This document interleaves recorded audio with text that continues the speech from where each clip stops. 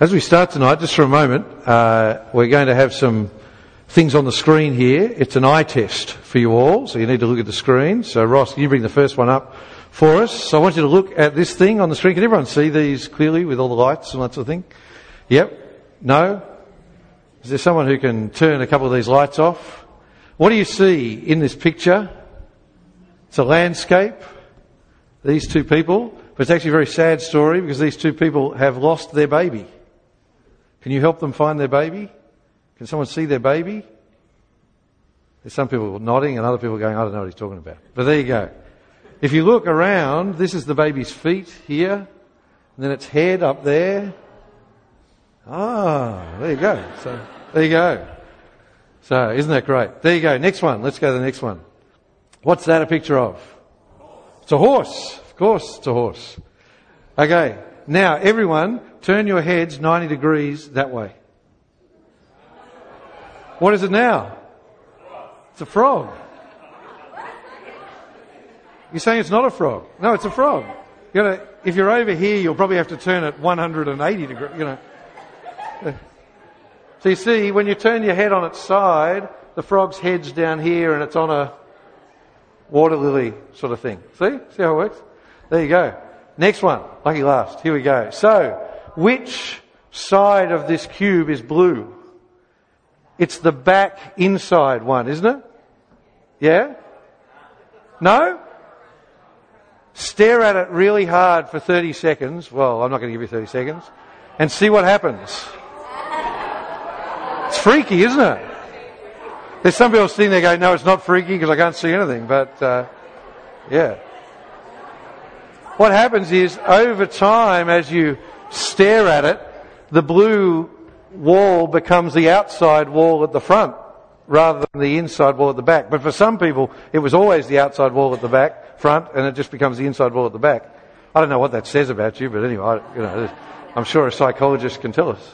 Is there anyone who hasn't seen it move at all? Who didn't see the baby, didn't see the frog, didn't see the... Is there anyone... Someone's given me a book of 3D things, and I have stared at it for hours, and there is something wrong. Either they're conning me, and there is nothing to be seen, or I can't see them. But anyway, we'll move on from the next one so that we don't distract them. But the thing with all those pictures is that you look at them at first, and you think you've seen the whole picture. You think you've got what it is that it's showing you. Thanks, Matt. And then, after a while, you suddenly realise, I haven't seen the whole picture. There's more to this. It's something different is within it. And the reason I got started with this tonight is because the Bible passage we're looking at is meant to be like an eye test for us. That's what it is. It wants us to look closely at Jesus and ask ourselves the question, when we've looked long and hard, do I see clearly who Jesus is? Do I have the full picture of who he is? So if you pick up your Bibles, or actually the passage is printed in our outline tonight, so look there and have a look. Starting at verse 27, Jesus and his disciples are on their way to another town. They're walking to this town of Caesarea Philippi, and Jesus takes the opportunity to ask them a question. So you see there, he says, who do people say that I am? Now Jesus asked that question because he knows that is sort of the hot topic of conversation around the traps. Jesus had been doing and saying some incredible things. If you were living back then in Palestine 2,000 years ago, it would have been the big question on your lips. Everyone was talking about it. Who is this man, Jesus? Because what was happening is you'd have been hearing stories about him healing people. So you'd have heard stories about paralysed people who can now walk, and deaf people who can now hear, and blind people who can now see. You may have even seen Jesus do one of the miracles, or you may have known someone who'd been healed by him. It's funny, people today don't get this. People today sort of say, give me proof of the miracles, because things like that don't happen. But actually, these are written down for us by eyewitnesses, and the biggest proof is that at the time, no one disputed it. At the time, even Jesus' enemies said he is a healer. They admitted that. They said he came from the devil, not from God, but no one disputed that he did these things. Because they couldn't dispute it, because if you lived there, there was the lame guy next door walking. There was the blind person who used to beg on the corner and now he could see. You see, that was the proof, if you like. And so the big question on everybody's lips was, who is this man? Jesus. Who is he who can do these incredible things? And Jesus knows that's what people are thinking, so he asks his disciples, he says, what are people saying about me? And his disciples sort of give him the results of the latest opinion polls. So look at verse 28. They answered him, John the Baptist, others Elijah, still others one of the prophets. So they're saying, people seem to think that what you are is one of the great ones from the past come back to life. So, which is actually pretty outlandish if you think about it. Their answer was, what you are is one of the great men who lived 800 years ago or who died before, come back to bring God's word to people again. If you think about what are the answers people give to that question today? If you went into your workplace or your uni course or your school, whatever it is, if you went in there and said, who do you say Jesus is? How would people answer it today? If you speak to people from some other religions, they would agree with the people of Jesus' day. They'd say Jesus was a prophet. That's what followers of Islam say. Jesus was a prophet. But I think most people I speak to these days say, I reckon Jesus was a good bloke. He was a wise man. He was a great teacher. And that's what people these days tend to think. And I actually think that's a really convenient answer. It's really convenient because if Jesus is just a good teacher, then you can safely ignore him. You can sort of respect him and put him up there with Mahatma Gandhi and Nelson Mandela and all those other sort of great peaceful men of history who you then ignore. They don't impact your life at all, but you respect them. And I think that's the view most people had of Jesus. But back then that wasn't the thought. Back then they thought he was a man of God, but he was a prophet, like the Old Testament ones. But Jesus isn't happy with just finding out what everybody else thinks. He wants to turn the question on them personally. It's always easier to say what other people think than to be put on the spot yourself and say, what do I think? And that's what Jesus does. Look at verse 29. But you, he asked them again, who do you say that I am? And at that point, I imagine there was a moment's indecision or hesitation. Because I think they've asked themselves just that question 1,000 times. But now Jesus wants them to sort of verbalise it, to actually say what they think. And eventually it's Peter who's got the sort of guts to say something. And he says, if you look there, you are the Messiah, which is the Hebrew word for what we've come to call the Christ, which is the Greek word of it. You are the Christ. When I was younger, I always just thought Jesus Christ was sort of Jesus' surname. You know, just like I'm Phil Colgan, or that was Sam Davis we met before. Well, he was Jesus Christ, the son of Mary and Joseph Christ. You know, that's what I thought it was. But it's not like that. It's not a surname. It's a job title. He is not Jesus Christ. He is Jesus the Christ. Jesus the Messiah. So just like I'm Phil the minister, or that's Sam the policeman, well, he was Jesus the Christ. And what it meant was he was the anointed one. You see, that marked him in the Old Testament, the first part of the Bible. When they made someone a king, when they marked them out as a king, they poured a jar of oil over their head. That's what anointing is. And so by anointing him, they were saying, this is God's special one. This is God's king. So that's what it means that he was the Messiah or the Christ. He was God's special king. So when Peter calls Jesus that, he's saying, you are the one God has sent, the king, to save God's people. See, throughout their history, Israel had never been a particularly significant nation. They were always tiny and insignificant. They were just sort of like a puppet blown around by the big nations of that time, like Egypt and Babylon and Rome and those sort of ones. And when Jesus was around, it was the Romans who were in charge. But God had promised them that one day he would send a king, a Messiah, who would rule all the nations of the world forever. He'd judge all the people of the world according to how they treated God, and in particular according to how they treated Israel, God's people. And the people of Israel, like Peter and Jesus' other disciples who are here, they pinned all their hopes on this king coming one day. They knew they were small and insignificant. They knew they were oppressed. But their hopes was this king would come and he would wipe everyone else out and make them the most powerful nation in the world. That was their hope. So they used to get together and sing songs about it. Sing songs about this Messiah, this Christ who would come. And we've got them in the book of Psalms in our Old Testament. And it would have looked ridiculous to all the other nations. These people sing this. I was sort of like, I was watching the television last week. I turned it on when Australia was playing Bangladesh at soccer. Anyone else see that? It was like watching Manchester United play against my son Sam's under-12B team.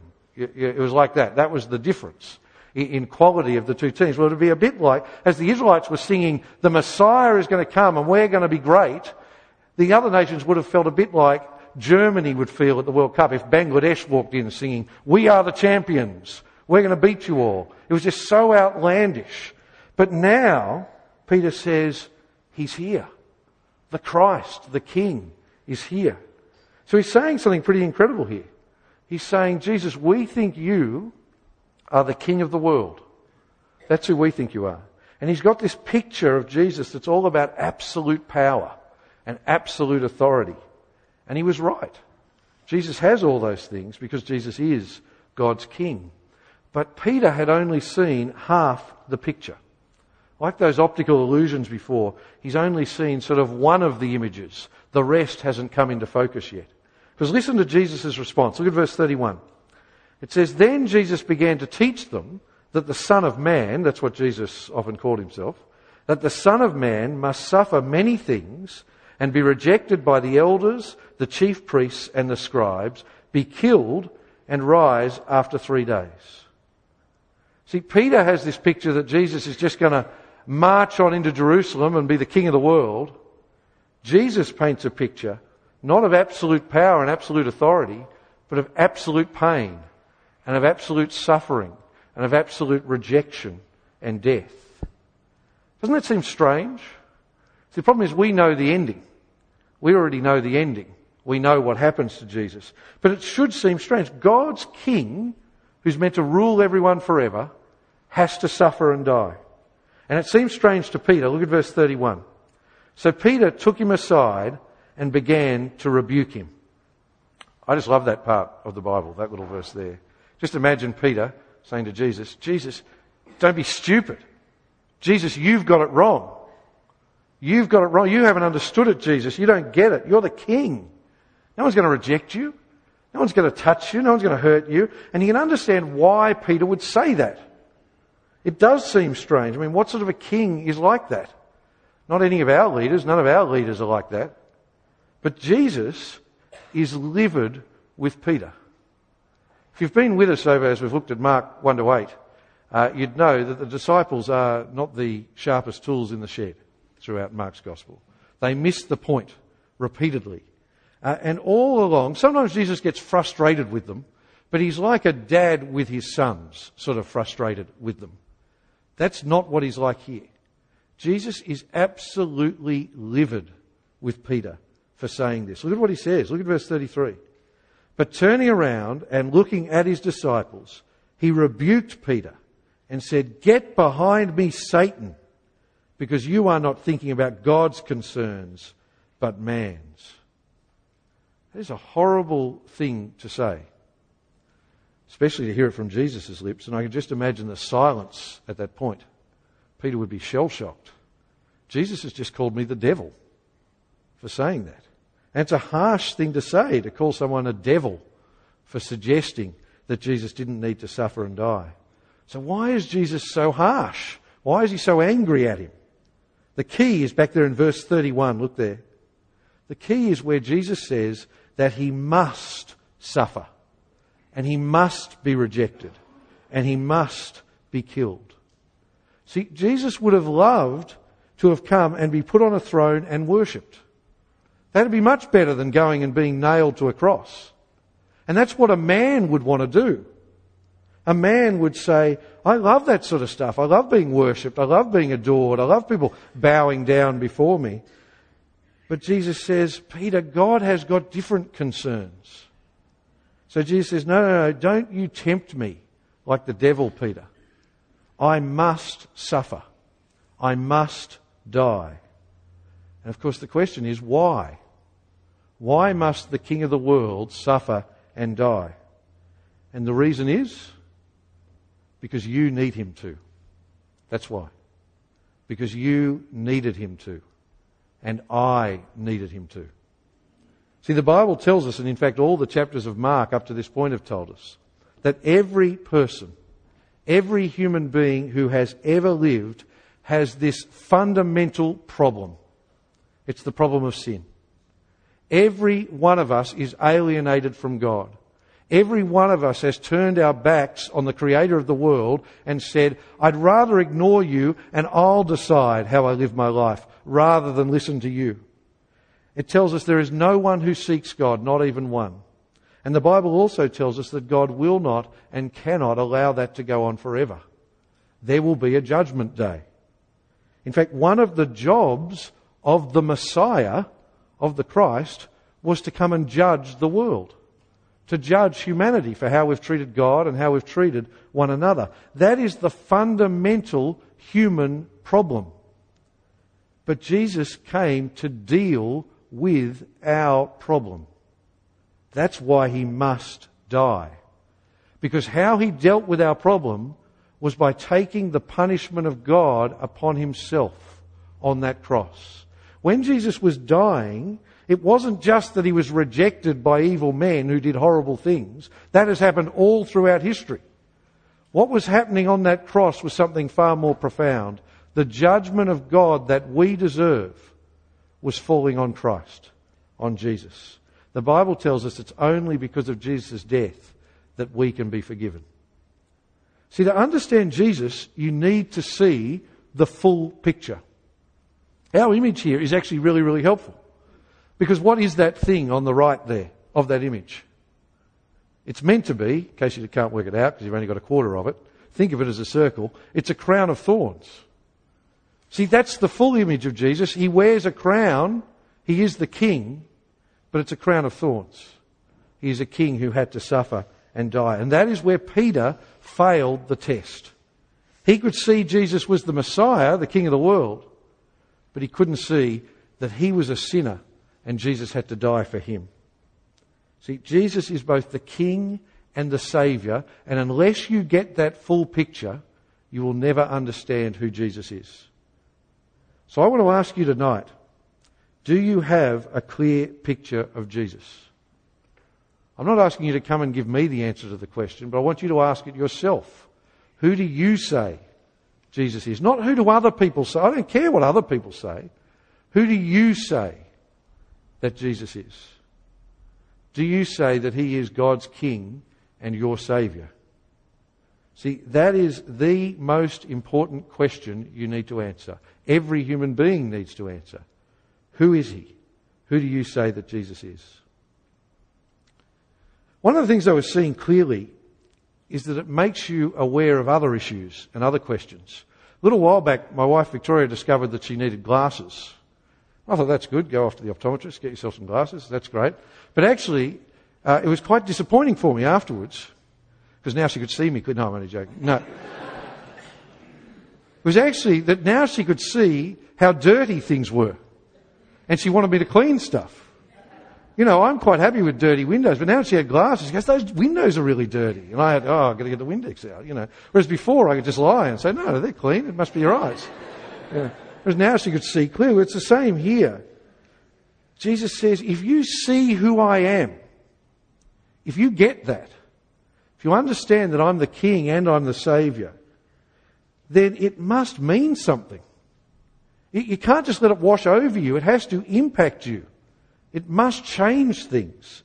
And look at how Jesus puts it in verse 34. I'm going to read quite a long section, so you want to follow it along with me so you get it all. So from verse 34, summoning the crowd along with his disciples, he said to them, if anyone wants to be my follower, he must deny himself, take up his cross, and follow me. For whoever wants to save his life will lose it. But whoever loses his life because of me and the gospel will save it. For what does it benefit a man to gain the whole world yet lose his life? What can a man give in exchange for his life? They're great words, they're famous words, they've been quoted many, many times, and they're meant to stir us as he says them. And Jesus says a lot in those verses, and he asks us a lot of questions there, but in the end, it all boils down to just one point.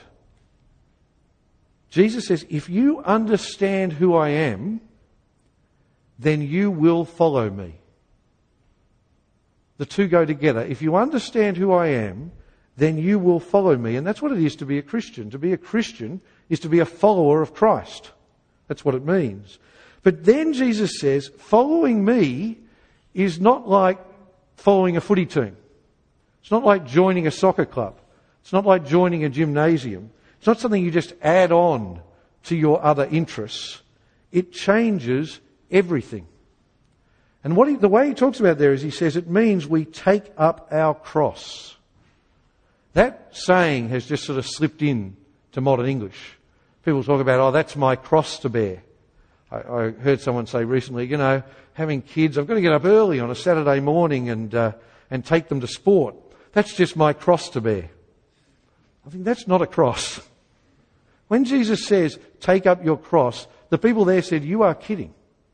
Because to take up your cross meant to go to your death. To take up your cross, you carried your cross to where you were crucified, if you were condemned to die. So when Jesus says, take up your cross, he's saying, if you want to follow me, you've got to give up your life for me.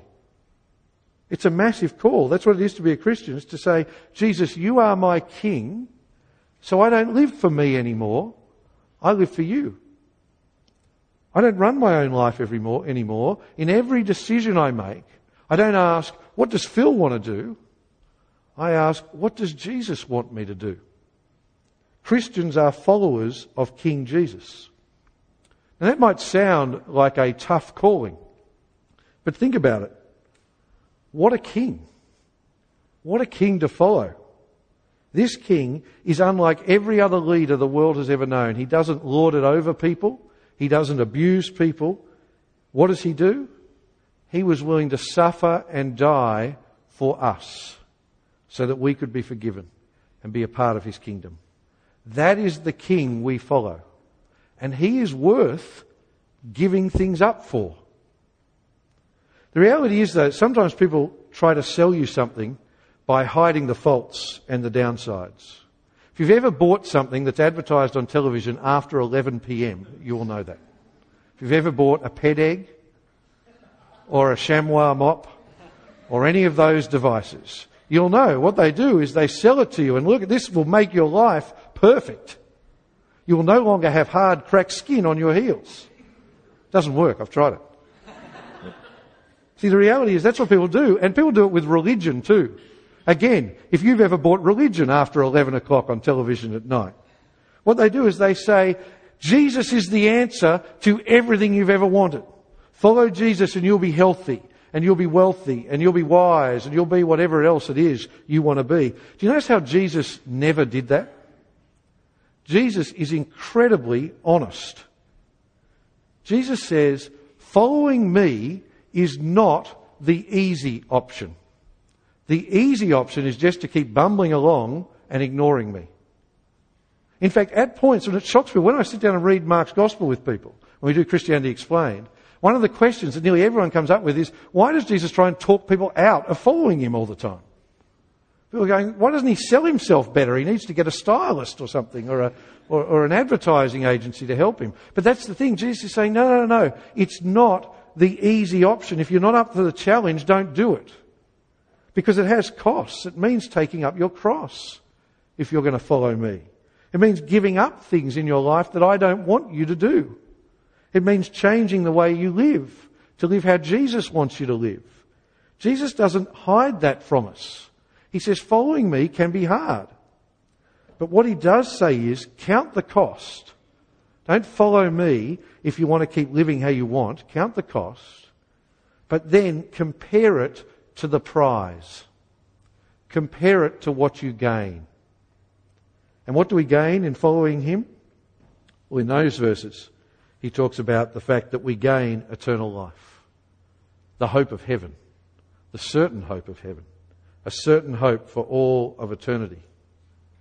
But more than that, what he gives us is a life now that actually has meaning. I think the greatest problem for most people in modern day Sydney is that they live their lives with no meaning. And so they look for it in all sorts of wrong places. And what happens is, as they look for it and they think, if I'm just happily married, if I just get married, then I'll be content. Then I'll have meaning in life. But then they get married and it disappoints. If I just work hard at my career, I'll find contentment and I'll find meaning in life. But then they get to 45 or 50 and they work out it hasn't worked. If I just buy a house or 2 houses, then I'll find content. And they find, no, I always want more. See, what happens is people work out that when you get to the top, whatever you think it is, there is nothing there. It's empty. It's shallow. You see, Jesus says, following me gives you life to the full. A life that has meaning. We gain a joy and a contentment that will make the things of this world that so many people want to worship, it'll just make them fade into nothing. One of my favourite quotes is from C.S. Lewis, the guy that wrote Lion, the Witch and the Wardrobe and all those sort of books. I'll read it out. If you've been round for any length of time, you'll have heard me use this quote before because it's one of my favourites, but I don't mind, I'll use it again. This is what he says. He says, we human beings, we are half-hearted creatures. We fool about with drink and sex and ambition when infinite joy is on offer for us. We're like an ignorant child who wants to go on making mud pies in a slum when the wonderful hope that we cannot imagine of an offer of a holiday at the sea is there for us to take. So he says we're just too easily pleased.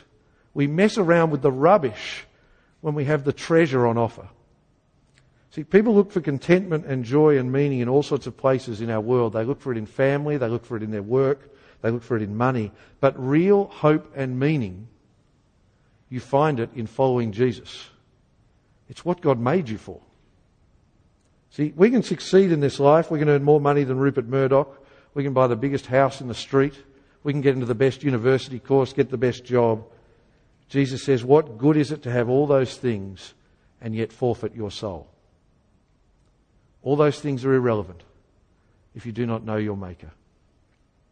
Jesus says, your decision on these questions now, it will decide your eternity. Your decision on who I am and whether you choose to follow me, it decides everything. When Jesus, the King of the world, returns, will he look at me and say, there is one of my followers. There is someone who believed in me and followed me. Welcome. Or will he say, who are you? What good is it to have all these things and yet forfeit our soul? A couple of years ago, I was catching up with a friend in town and we went to McDonald's on George Street there and it was crowded out and we were sitting talking over lunch and this guy gets really engrossed in conversations and this big guy with a lot of hair came up to us and said in a really thick Scottish accent, and you couldn't hardly understand him, can I sit with you? And I looked up and it was Billy Connolly with his daughter and there were no other tables in the place so he wanted to sit at our table and I'm like, but my mate who was with me just kept talking and looking at me, he didn't even look and I'm like,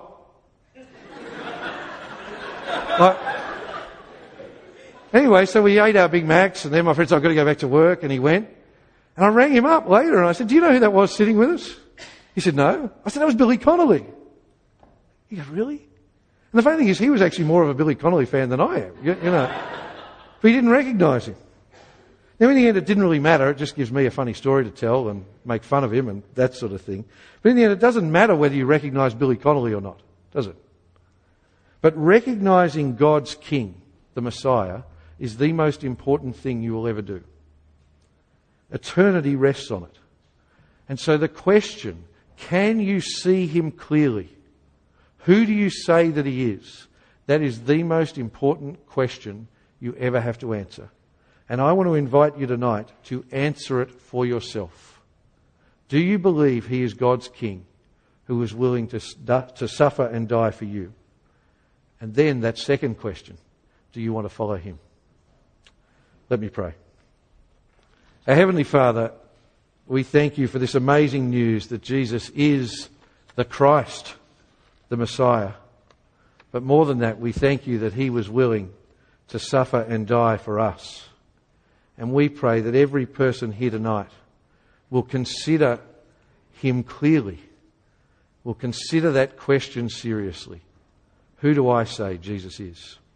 And we pray that every person here might come to see him with full clarity. And we pray this in Jesus' name. Amen.